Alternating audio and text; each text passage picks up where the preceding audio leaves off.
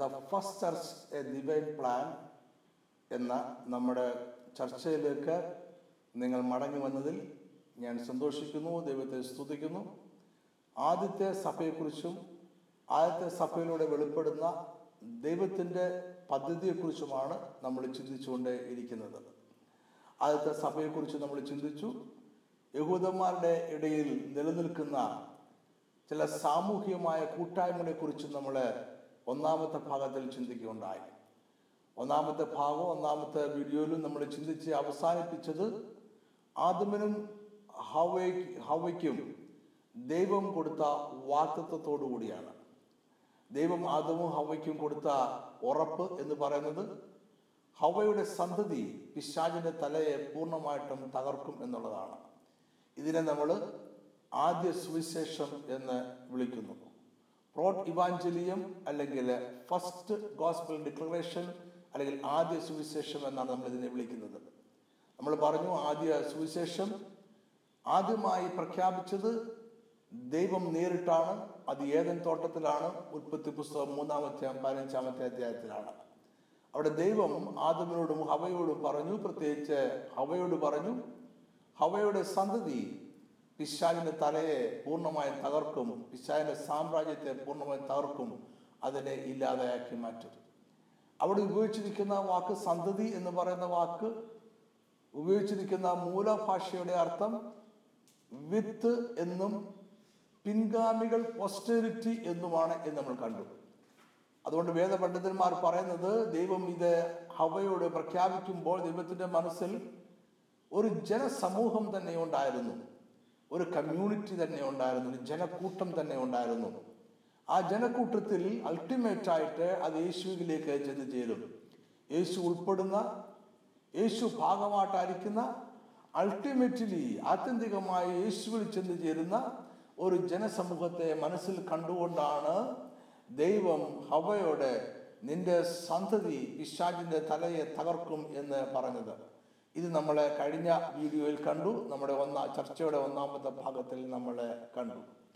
രണ്ടാമത്തെ ഭാഗത്തിൽ നമ്മൾ ചിന്തിക്കുന്നത്, എന്തുകൊണ്ടാണ് ദൈവം ഒരു ജനസമൂഹത്തെക്കുറിച്ച്, ഒരു ജനക്കൂട്ടത്തെക്കുറിച്ച് ദൈവം ചിന്തിച്ചത്? എന്തുകൊണ്ടാണ് ദൈവം ഒരു കമ്മ്യൂണിറ്റിയെക്കുറിച്ച് ചിന്തിക്കുന്നത്? ഉൽപ്പത്തി പുസ്തകം 1-28 വാക്യം നമുക്ക് വായിക്കാം. ദൈവം അവരെ അനുഗ്രഹിച്ചു, നിങ്ങൾ സന്താനപുഷ്ടി ഉള്ളവരായി പെരുകി ഭൂമിയിൽ നിറഞ്ഞു അതിനെ അടക്കി, സമുദ്രത്തിലെ മത്സ്യത്തിന്മേലും ആകാശത്തിലെ പറവജാതിന്മേലും സകല ഭൂചര ജന്തുവിന്മേലും വാഴുവിൻ എന്ന് അവരോട് കൽപ്പിച്ചു. ദൈവം തന്റെ പദ്ധതി, ദൈവരാജ്യം ഈ ഭൂമിയിൽ പുനഃസ്ഥാപിക്കുവാനുള്ള ദൈവത്തിന്റെ പദ്ധതി ദൈവം ഏദൻ തോട്ടത്തിൽ വെച്ച് പ്രഖ്യാപിക്കുകയാണ്. എന്താണ് ദൈവത്തിന്റെ പദ്ധതി? എങ്ങനെയാണ് ആ പദ്ധതി പൂർത്തീകരിക്കപ്പെടേണ്ടത്? ദൈവം വ്യക്തമായി പറയുന്നു, നിങ്ങൾ ഭൂമിയിൽ നിറയണം. രണ്ടാമത്, നിങ്ങൾ അതിനെ അടക്കണം. മൂന്നാമത്, നിങ്ങൾ അതിനെ വാഴണം. നിങ്ങൾ ഭൂമിയിൽ നിറയണം, നിങ്ങൾ ഭൂമിയെ അടക്കണം, നിങ്ങൾ ഭൂമിയിൽ വാഴണം. ഭൂമി നമ്മളെ വാഴണം എന്നല്ല, ഈ ചരാചരങ്ങളിലുള്ള ഏതെങ്കിലും നക്ഷത്രങ്ങളോ സൂര്യനോ നമ്മളെ വാഴണമെന്നല്ല. ഈ സൂര്യൻ്റെയോ അല്ലെങ്കിൽ നക്ഷത്രങ്ങളുടെയോ ഒരു സ്വാധീനം നമ്മുടെ ജീവിതത്തിൽ ഉണ്ടായി നമ്മളിന് കീഴ്പ്പെട്ട് ജീവിക്കണമെന്നല്ല ദൈവത്തിന്റെ പദ്ധതി എന്ന് പറയുന്നത്. അങ്ങനെ ജീവിക്കുന്നവർക്ക് ഒരിക്കലും ദൈവരാജ്യത്തിന്റെ ഭാഗമാകുവാനോ ദൈവരാജ്യത്തെ പുനഃസ്ഥാപിക്കുവാനോ കഴിയത്തില്ല. ദൈവം ആഗ്രഹിച്ച ഒരു കമ്മ്യൂണിറ്റി എന്ന് പറയുന്നത്, ദൈവം ആഗ്രഹിച്ച ഒരു സമൂഹം എന്ന് പറയുന്നത് ഈ ഭൂമിയിൽ നിറഞ്ഞ് ഈ ഭൂമിയെ അടക്കി ഈ ഭൂമിയെ വാഴുന്ന ഒരു കമ്മ്യൂണിറ്റിയാണ്. ഇങ്ങനെ ഒരു കമ്മ്യൂണിറ്റിയെ മനസ്സിൽ കണ്ടുകൊണ്ടാണ് ദൈവം ഹവ്വയോട് പറഞ്ഞത്, നിന്റെ സന്തതി പിശാചിന്റെ തലയെ തകർക്കും എന്ന്. അപ്പോൾ ആ സമൂഹം ദൈവത്തിന്റെ മനസ്സിലുണ്ട്. അത് അൾട്ടിമേറ്റ്ലി നാരോ ഡൗൺ ചെയ്യുന്നത്, അത് അൾട്ടിമേറ്റ്ലി ചെന്ന് ചേരുന്നത് നമ്മുടെ കർത്താവായ യേശു ക്രിസ്തുവിലാണ് എന്ന കാര്യവും നമ്മൾ മറന്നു പോകരുത്. ദൈവം തന്റെ പദ്ധതി നിവർത്തിക്കുവാനായിട്ട് ആരംഭിക്കുന്നത് അബ്രഹാമിലൂടെ ആണ് എന്നതാണ് സത്യം. ആദമിനോട് ദൈവം ഇത് പറഞ്ഞതിന് ശേഷം കുറെ വർഷങ്ങൾ കഴിഞ്ഞതിന് ശേഷമാണ് ദൈവം അബ്രഹാമിനെ വിളിച്ച് ഇറക്കുന്നത്. അബ്രഹാമിലൂടെയാണ് ഈ ദൈവം തന്റെ പദ്ധതി പൂർത്തീകരിക്കുവാൻ ആരംഭിക്കുന്നത്.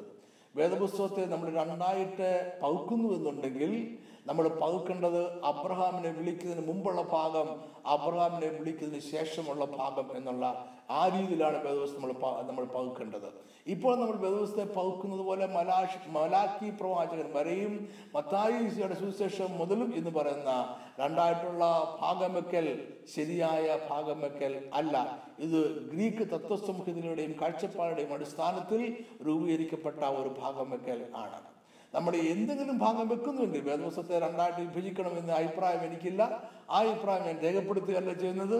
പക്ഷേ ഏതെങ്കിലും നിലവാരത്തിൽ വേദപുസ്തകത്തെ രണ്ടായിട്ട് കണ്ട് രണ്ടായി തിരിച്ച് പഠിക്കുവാൻ നമ്മൾ ആഗ്രഹിക്കുന്നുവെങ്കിൽ അബ്രഹാം വരെയുള്ള കാലഘട്ടം എന്നും ഒന്നും അബ്രഹാമിന് ശേഷമുള്ള കാലഘട്ടം എന്നും നമ്മൾ രണ്ടായിട്ട് വേണം തിരിക്കുവാൻ. ദൈവം അബ്രഹാമിന്റെ കാലഘട്ടത്തിൽ അബ്രഹാമിനെ വിളിക്കുന്നതിലൂടെയാണ് ദൈവത്തിന്റെ പദ്ധതി ഹവ്വയോട് പറഞ്ഞ ദൈവം പ്രഖ്യാപിച്ച, ആദം കേൾക്കെ പ്രഖ്യാപിച്ച, പിശാച് കേൾക്കെ പ്രഖ്യാപിച്ച ദൈവത്തിന്റെ പദ്ധതിയുടെ പൂർത്തീകരണം, അത് നിവർത്തിക്കൽ ദൈവം ആരംഭിക്കുന്നത്. അതിന്റെ അർത്ഥം ആദത്തിന് ശേഷം അബ്രഹാം വരെയുള്ള കാലഘട്ടത്തിൽ ദൈവം വെറുതെ ഇരിക്കുമായിരുന്നെന്നോ, ദൈവം ഈ ഭൂമിയിലേക്ക് വന്നില്ല എന്നോ, ദൈവം ഈ ഭൂമിയെക്കുറിച്ച് ചിന്തിച്ചില്ല എന്നോ അർത്ഥം ഇല്ല. അങ്ങനെ അർത്ഥം ഉണ്ടാകുന്നില്ല. ദൈവം ഇതിൻ്റെ ഇടയ്ക്കുള്ള കാലഘട്ടത്തിലും പലപ്പോഴും ഈ ഭൂമിയിൽ വരികയും പല മനുഷ്യരെ കാണുകയും അവരെ സംസാരിക്കുകയും അവരെ ഇടപെടുകയും തന്നെ അവർക്ക് വെളിപ്പെടുത്തി കൊടുക്കുകയും താൻ എന്താണ് ചെയ്യാൻ പോകുന്നത്, തന്റെ പദ്ധതി എന്താണ് എന്ന് അവർക്ക് വെളിപ്പെടുത്തി കൊടുക്കുകയും ചെയ്തുകൊണ്ടേയിരുന്നു. ഒരു ഉദാഹരണമാണ് ഹാനോക്ക് എന്ന് പറയുന്നത്. വായിക്കാൻ നമുക്ക് ഉൽപ്പത്തി പുസ്തകം 5-ാം അധ്യായം 24-ാമത്തെ വാക്യം. ഹാനോക്ക് ദൈവത്തോട് കൂടെ നടന്നു, ദൈവം അവനെ എടുത്തുകൊണ്ടതിനാൽ കാണാതായി. ഹാനോക്കിനെ ഞാൻ ഉദാഹരണമായിട്ട് എടുക്കുന്നു. മറ്റനേക ദേവദാസന്മാരുണ്ട്. ഹാനോക്കിനോട് കൂടെ ദൈവം നടന്നു, ഹാനോക്ക് ദൈവത്തോട് കൂടെ നടന്നു. ഹാനോക്ക് ദൈവത്തോട് കൂടെ നടക്കണമെങ്കിൽ ദൈവം ഹാനോക്കിനോട് കൂടെ നടക്കണം.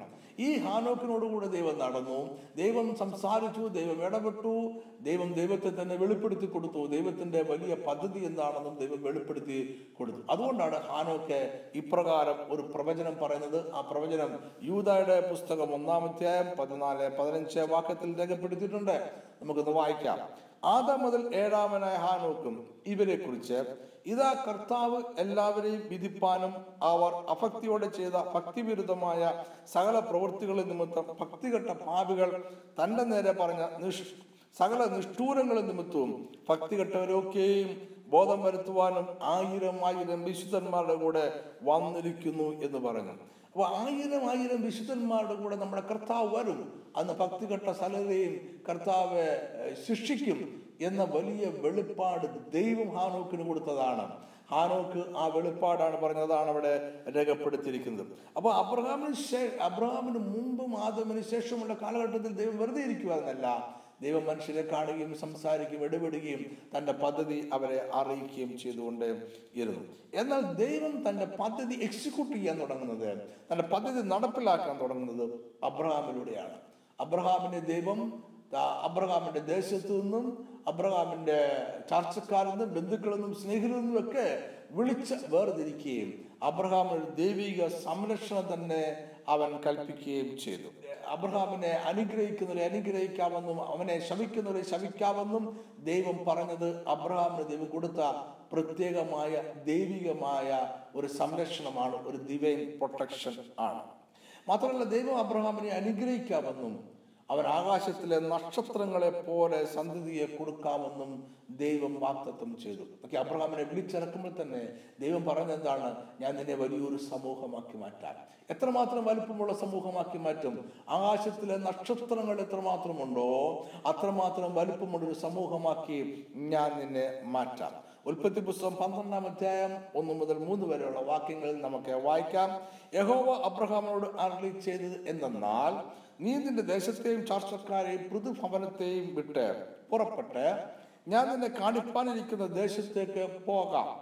ഞാൻ നിന്നെ വലിയൊരു ജാതിയാക്കും, നിന്നെ അനുഗ്രഹിച്ച് നിന്റെ പേർ വലുതാക്കും, നീ ഒരു അനുഗ്രഹമായി തീരും. നിന്നെ അനുഗ്രഹിക്കുന്നവരെ ഞാൻ അനുഗ്രഹിക്കും, നിന്നെ ശപിക്കുന്നവരെ ഞാൻ ശപിക്കും. നിന്നിൽ ഭൂമിയിലെ സകല വംശങ്ങളും അനുഗ്രഹിക്കപ്പെടും. നിന്നെ അനുഗ്രഹിക്കുന്നവരെ ഞാൻ അനുഗ്രഹിക്കും, നിന്നെ ശപിക്കുന്നവരെ ഞാൻ ശപിക്കുമെന്ന് പറഞ്ഞതിലൂടെയാണ് ദൈവം അബ്രഹാമിനും അബ്രഹാമിന്റെ സന്തതികൾക്കും അബ്രഹാമിന്റെ പിൻതലമുറക്കാർക്ക് എല്ലാവർക്കും അബ്രഹാമിന്റെ സന്തതികളിൽ അവകാശപ്പെടുന്ന നമ്മൾക്കും ദൈവികമായ സംരക്ഷണം ദൈവം നൽകിയത്. നമുക്കങ്ങനെയാണ് ദൈവിക സംരക്ഷണം ലഭിച്ചിരിക്കുന്നത്.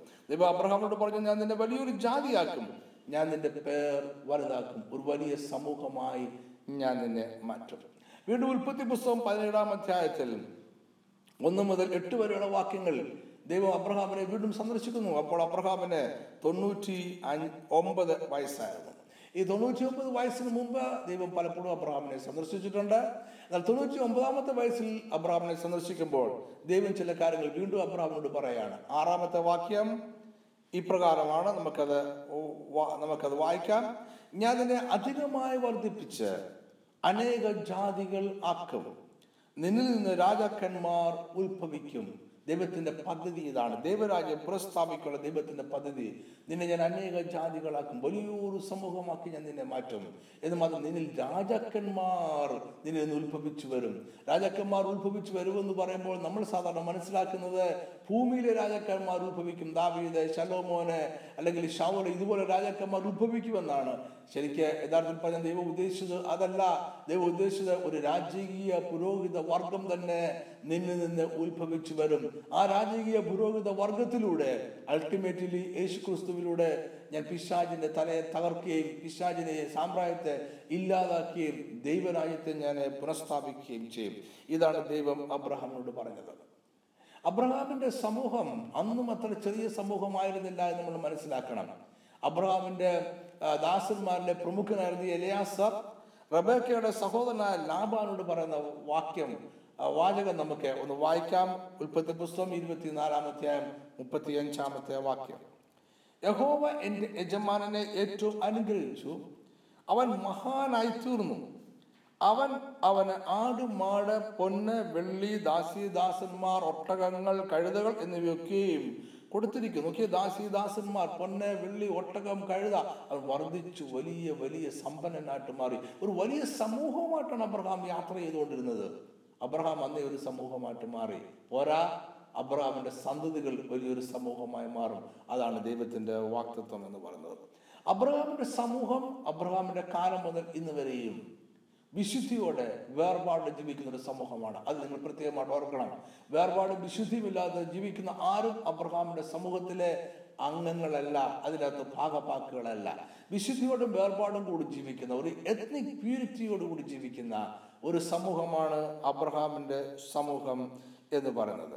ദൈവം ആദമിനോട് ഹവ്വയോടും ഉറപ്പ് കൊടുത്ത മനുഷ്യരാശിയെ വിടുവിക്കുവാനായി ഒരു സന്തതിയെ നൽകാമെന്നുള്ള ഉറപ്പ് കൊടുത്ത ആ ഉറപ്പ് പാലിക്കുവാനായിട്ട് ദൈവം ഇപ്രകാരം അബ്രഹാമിനെ വിളിച്ചിറക്കുകയും ഒരു സമൂഹത്തെ ക്രിയേറ്റ് ചെയ്യുകയും ചെയ്തിരിക്കുന്നത്. ദൈവം ഈ ഉറപ്പ് സേത്തിലൂടെ വീണ്ടും വെളിപ്പെടുത്തുകയാണ് ചെയ്യുന്നത്. അതുകൊണ്ട് സേത്ത് ജനിച്ചു കഴിഞ്ഞപ്പോൾ ഹവ്വായും ആദവും സേത്തിന് സേത്ത് എന്ന് പേര് കൊടുത്തു. ആ പേരിന്റെ അർത്ഥം എന്ന് പറയുന്നത് തന്നെ ദ അപ്പോയിന്റഡ് വൺ, നിയമിക്കപ്പെട്ടവൻ, നിയോഗിക്കപ്പെട്ടവൻ എന്നാണ്. അപ്പം ഹവ്വയുടെ സന്തതി നിയോഗിക്കപ്പെട്ടവരാണ്, അപ്പോയിന്റ് ചെയ്യപ്പെട്ടവരാണ് എന്ന വലിയ സത്യം, ഒരു മർമ്മം ഹവ്വയും ആദമും മനസ്സിലാക്കിയിരുന്നു എന്ന് നമ്മൾ മനസ്സിലാക്കുന്നു. ഇതിനുശേഷം ദൈവം സേത്തിലൂടെ ദൈവം നോഹയെ തിരഞ്ഞെടുത്തു. നോഹയുടെ കാലത്തെ സകല ദുഷ്പ്രവൃത്തിക്കാരെയും ദൈവം ജലപ്രളയത്താൽ നശിപ്പിച്ചപ്പോൾ ദൈവം നോഹയെയും നോഹയുടെ കുടുംബത്തെയും പ്രത്യേകമായി വേർതിരിച്ച് എടുത്തു. നോഹയുടെ മകനായ ഷേമിന്റെ പിൻഗാമിയായിട്ടാണ് അബ്രഹാം ജനിക്കുന്നത്. ഈ അബ്രഹാമിന്റെ വംശാവലിയിലാണ് നമ്മുടെ കർത്താവായ യേശു ക്രിസ്തു ജനിക്കുന്നത്. ഈ മർമ്മങ്ങൾ നിങ്ങളുടെ മനസ്സിൽ ഉണ്ടായിരിക്കും എന്ന് ഞാൻ ചിന്തിക്കുന്നു. ഈ എബ്രഹാമിക് കമ്മ്യൂണിറ്റി, ഈ അബ്രഹാമിന്റെ കമ്മ്യൂണിറ്റി, അബ്രഹാമിന്റെ ജനസമൂഹം, അതിന് 6 പ്രത്യേകതകളുണ്ട്. ഈ 6 പ്രത്യേകതകൾ ഞാൻ നിങ്ങളോട് പറയുവാൻ ഞാൻ ആഗ്രഹിക്കുന്നു. എബ്രഹാമിക് കമ്മ്യൂണിറ്റിക്ക് 6 പ്രത്യേകതകളുണ്ട്. ദയവായി ശ്രദ്ധയോടെ ഇരിക്കുക. 1, ദൈവമാണ് ഈ കമ്മ്യൂണിറ്റിയെ രൂപീകരിച്ചത്. അബ്രഹാമിന്റെ സ്വന്തം ഇഷ്ടപ്രകാരം, അബ്രഹാമിന്റെ ചിന്തപ്രകാരം, അബ്രഹാമിന്റെ വിചാരപ്രകാരം അബ്രഹാം രൂപീകരിച്ച ഒരു കമ്മ്യൂണിറ്റി അല്ല ഇത്. പിന്നെയോ ദൈവമാണ് ഇപ്രകാരം ഒരു കമ്മ്യൂണിറ്റിയെ രൂപീകരിച്ചത്. അതിന് ദൈവത്തിന് ഒരു ഉദ്ദേശമുണ്ട്. ഒരു സമൂഹത്തെ ദൈവം ഇപ്രകാരം രൂപീകരിച്ചത് ദൈവത്തിന് ഒരു ഉദ്ദേശമുണ്ട്. 2, ഈ കമ്മ്യൂണിറ്റിയുടെ രാജാവ് എന്ന് പറയുന്നത് ദൈവം തന്നെയാണ്. അബ്രഹാം അവർക്ക് പിതാവായിരിക്കുകയും അവരെ രാജാവായിരിക്കുന്നത് സ്വർഗത്തിലെ ദൈവം തന്നെയാണ്. ദൈവം തന്നെ രാജാവായിരിക്കുന്ന ഒരു കമ്മ്യൂണിറ്റിയാണ് എബ്രഹാമിക് കമ്മ്യൂണിറ്റി എന്ന് പറയുന്നത്. വായിക്കാൻ നമുക്ക് ഉൽപ്പത്തി പുസ്തകം 17-ാം അധ്യായം 7-ാമത്തെ വാക്യം. ഞാൻ നിനക്കും നിന്റെ ശേഷം സന്തതിക്കും ദൈവമായിരിക്കേണ്ടതിന് ഞാൻ എനിക്കും നിനക്കും നിന്റെ ശേഷം തലമുറയ്ക്കുമായി നിന്റെ സന്തതിക്കും മധ്യേ എൻ്റെ നിയമത്തെ നിത്യ നിയമമായി പരിപാലിക്കും, സ്ഥാപിക്കും. ഓക്കെ, ദൈവം എന്താണ് അബ്രഹാമിനോട് പറഞ്ഞത്? ഞാൻ നിന്റെ സന്തതിക്ക് എനിക്കും മധ്യേ എൻ്റെ നിയമത്തെ നിത്യമായ ഒരു നിയമമായി എന്ന് സ്ഥാപിക്കും. ഒരിക്കലും മാറ്റമില്ലാത്ത ഒരു നിയമമായി ദൈവം സ്ഥാപിക്കും. അപ്പൊ അബ്രഹാമിക് കമ്മ്യൂണിറ്റിക്കും ദൈവത്തിനും ഇടയിൽ ഒരു നിയമമുണ്ട്. അത് നിത്യമായ നിയമമാണ്. അതിനെ ആർക്കും മാറ്റിക്കളയുവാൻ അവകാശമില്ല. ദേവദാസന്മാർക്കാർക്കും അപ്പോസ്തലന്മാർക്ക് പോലും അതിനെ മാറ്റിക്കളയുവാൻ അവകാശമില്ല. നമ്മുടെ കർത്താവ് ഈ ഭൂമിയിൽ വന്നത് ദൈവവും അബ്രഹാമും തമ്മിൽ ചെയ്തിരിക്കുന്ന, അവന്റെ സന്തതിക്ക് വേണ്ടി അവകാശമായി ചെയ്തിരിക്കുന്ന നിത്യമായ നിയമങ്ങളെ ഒന്നിനെയും മാറ്റിക്കളയുവാനല്ല എന്ന് നിങ്ങളെ മനസ്സിലാക്കണം എന്ന് ഞാൻ ആഗ്രഹിക്കുന്നു. മൂന്നാമത്, ലോകത്തിലെ ഏറ്റവും വലിയ കമ്മ്യൂണിറ്റിയാണ്, ഏറ്റവും വലിയ ജനസമൂഹമാണ് എബ്രഹാമിക് കമ്മ്യൂണിറ്റി, അബ്രഹാമിന്റെ സമൂഹം എന്ന് പറയുന്നത്. ഇത്രമാത്രം വലുപ്പമുള്ള ഒരു കമ്മ്യൂണിറ്റി ഭൂമിയിൽ ഉണ്ടായിട്ടില്ല, ഇനി ഉണ്ടാകുകയും ഇല്ല. നാലാമത്, ഈ കമ്മ്യൂണിറ്റി എല്ലാ ജനങ്ങളെയും അക്കോമഡേറ്റ് ചെയ്യുന്നു എന്നുള്ളതാണ്. എല്ലാ ജാതിയിലും, എല്ലാ വർഗത്തിലും, എല്ലാ രാജ്യങ്ങളിലും, എല്ലാ ഭാഷകളിലും, എല്ലാവിധ സംസ്കാരങ്ങളിലും, എല്ലാ നിറവുമുള്ള സകലരെയും ഈ കമ്മ്യൂണിറ്റി അക്കോമഡേറ്റ് ചെയ്യുന്നു, ഈ കമ്മ്യൂണിറ്റി ഉൾക്കൊള്ളുന്നു. അതുകൊണ്ടാണ് ഈ കമ്മ്യൂണിറ്റി ലോകത്തിലെ ഏറ്റവും വലിയ കമ്മ്യൂണിറ്റിയായി ജനസമൂഹമായിട്ട് മാറുന്നത്. ഉൽപ്പത്തി പുസ്തകം 17-ാം അധ്യായം 4-ാമത്തെ വാക്യത്തിൽ ദൈവം അബ്രഹാമിനോട് പറയുന്നത് എങ്ങനെയാണ്? എനിക്ക് നിന്നോടൊരു നിയമമുണ്ട്, നീ ബഹുജാതികൾക്ക് പിതാവ് ആകും. അഞ്ചാമതായിട്ട്, ഈ കമ്മ്യൂണിറ്റിയിലേക്കുള്ള പ്രവേശനം ഇന്നും ഓപ്പൺ ആണ്. ഈ കമ്മ്യൂണിറ്റിയുടെ വാതിലുകൾ ഇന്നും തുറന്നിട്ടിരിക്കുകയാണ്. ആർക്ക് വേണമെങ്കിലും കൃപയാൽ വിശ്വാസം മൂലം ഈ കമ്മ്യൂണിറ്റിയിലേക്ക് പ്രവേശിക്കാം. കൃപയാൽ യേശുവിലുള്ള വിശ്വാസം മൂലം യേശുവിലൂടെ ആർക്ക് വേണമെങ്കിലും എബ്രഹാമിക് കമ്മ്യൂണിറ്റിയിലേക്ക് ഇന്നും പ്രവേശിക്കുവാൻ അവസരമുണ്ട്. എന്നാൽ എന്നും പ്രവേശിക്കാൻ അവസരം ഉണ്ടാകുകയില്ല. വളരെ വേഗം ഈ കമ്മ്യൂണിറ്റിയുടെ, ഈ സമൂഹത്തിന്റെ വാതിലുകൾ അടയും. നമ്മുടെ കർത്താവ് പറഞ്ഞ പ്രശസ്തമായ ഉപമ, 10 കന്യകമാരുടെ ഉപമയിലെ വിഡ്ഢികളായ ബുദ്ധിശൂന്യരായ 5 കന്യകമാർ വളരെ താമസിച്ച് വിളക്കിൽ എണ്ണ ശേഖരിച്ചുകൊണ്ട് വളരെ താമസിച്ച് മടങ്ങി വന്നപ്പോൾ മണവാളൻ കതവടച്ചിട്ട് വിളിച്ചു പറഞ്ഞൊരു കാര്യമുണ്ട്: ഞാൻ നിങ്ങളെ അറിയുന്നില്ല, എനിക്ക് നിങ്ങൾക്ക് വേണ്ടി കതവ് തുറക്കുവാൻ സാധ്യമല്ല. നമ്മുടെ കർത്താവ് ഓർപ്പിച്ച കാര്യം ഇതാണ്: ഈ എബ്രഹാമിക് കമ്മ്യൂണിറ്റിയുടെ വാതിൽ എന്നും തുറന്നിരിക്കുകയില്ല, അത് അടയുന്ന ഒരു ദിവസമുണ്ട്. ഇന്ന് നമ്മുടെ ജീവിതത്തിൽ എബ്രഹാമിക് കമ്മ്യൂണിറ്റിയിൽ ചേരുവാൻ, യോജിക്കുവാൻ പറ്റിയ ദിവസമാണ്. കൃപയാൽ വിശ്വാസം മൂലം ഈ ജനസമൂഹത്തിലേക്ക് കയറി വരിക. ആറാമതായിട്ട്, ഈ ജനസമൂഹം, ഈ കമ്മ്യൂണിറ്റി നിത്യമായ ഒരു കമ്മ്യൂണിറ്റിയാണ്. ഇത് അവസാനിക്കാൻ പോകുന്നില്ല. ഈ കമ്മ്യൂണിറ്റിക്ക് അവസാനമില്ല. ഈ കമ്മ്യൂണിറ്റി പിരിച്ചുവിടുകയില്ല. ഈ കമ്മ്യൂണിറ്റി അടിച്ചു വരികയില്ല. അലങ്കോലം ഉണ്ടാകുകയില്ല. സ്പ്ലിറ്റ് ചെയ്യുകയില്ല. ഇത് വിഭജിച്ചു പോവുകയില്ല. ഇത് നിത്യമായ ഒരു കമ്മ്യൂണിറ്റിയാണ്. എന്നേക്കും നിലനിൽക്കുന്ന ഒരു കമ്മ്യൂണിറ്റിയാണ്. ലൂക്കോസിന്റെ സുവിശേഷം 1-ാം അധ്യായം 30-33 വാക്യത്തിൽ ദൂതൻ മറിയോട് പറയാണ്: ദൂതൻ അവളോട്, മറിയെ ഭയപ്പെടേണ്ട, നിനക്ക് ദൈവത്തിന്റെ കൃപ ലഭിച്ചു. നീ ഗർഭം ധരിച്ചു ഒരു മകനെ പ്രസവിക്കും. അവന് യേശു എന്ന് പേർ വിളിക്കണം.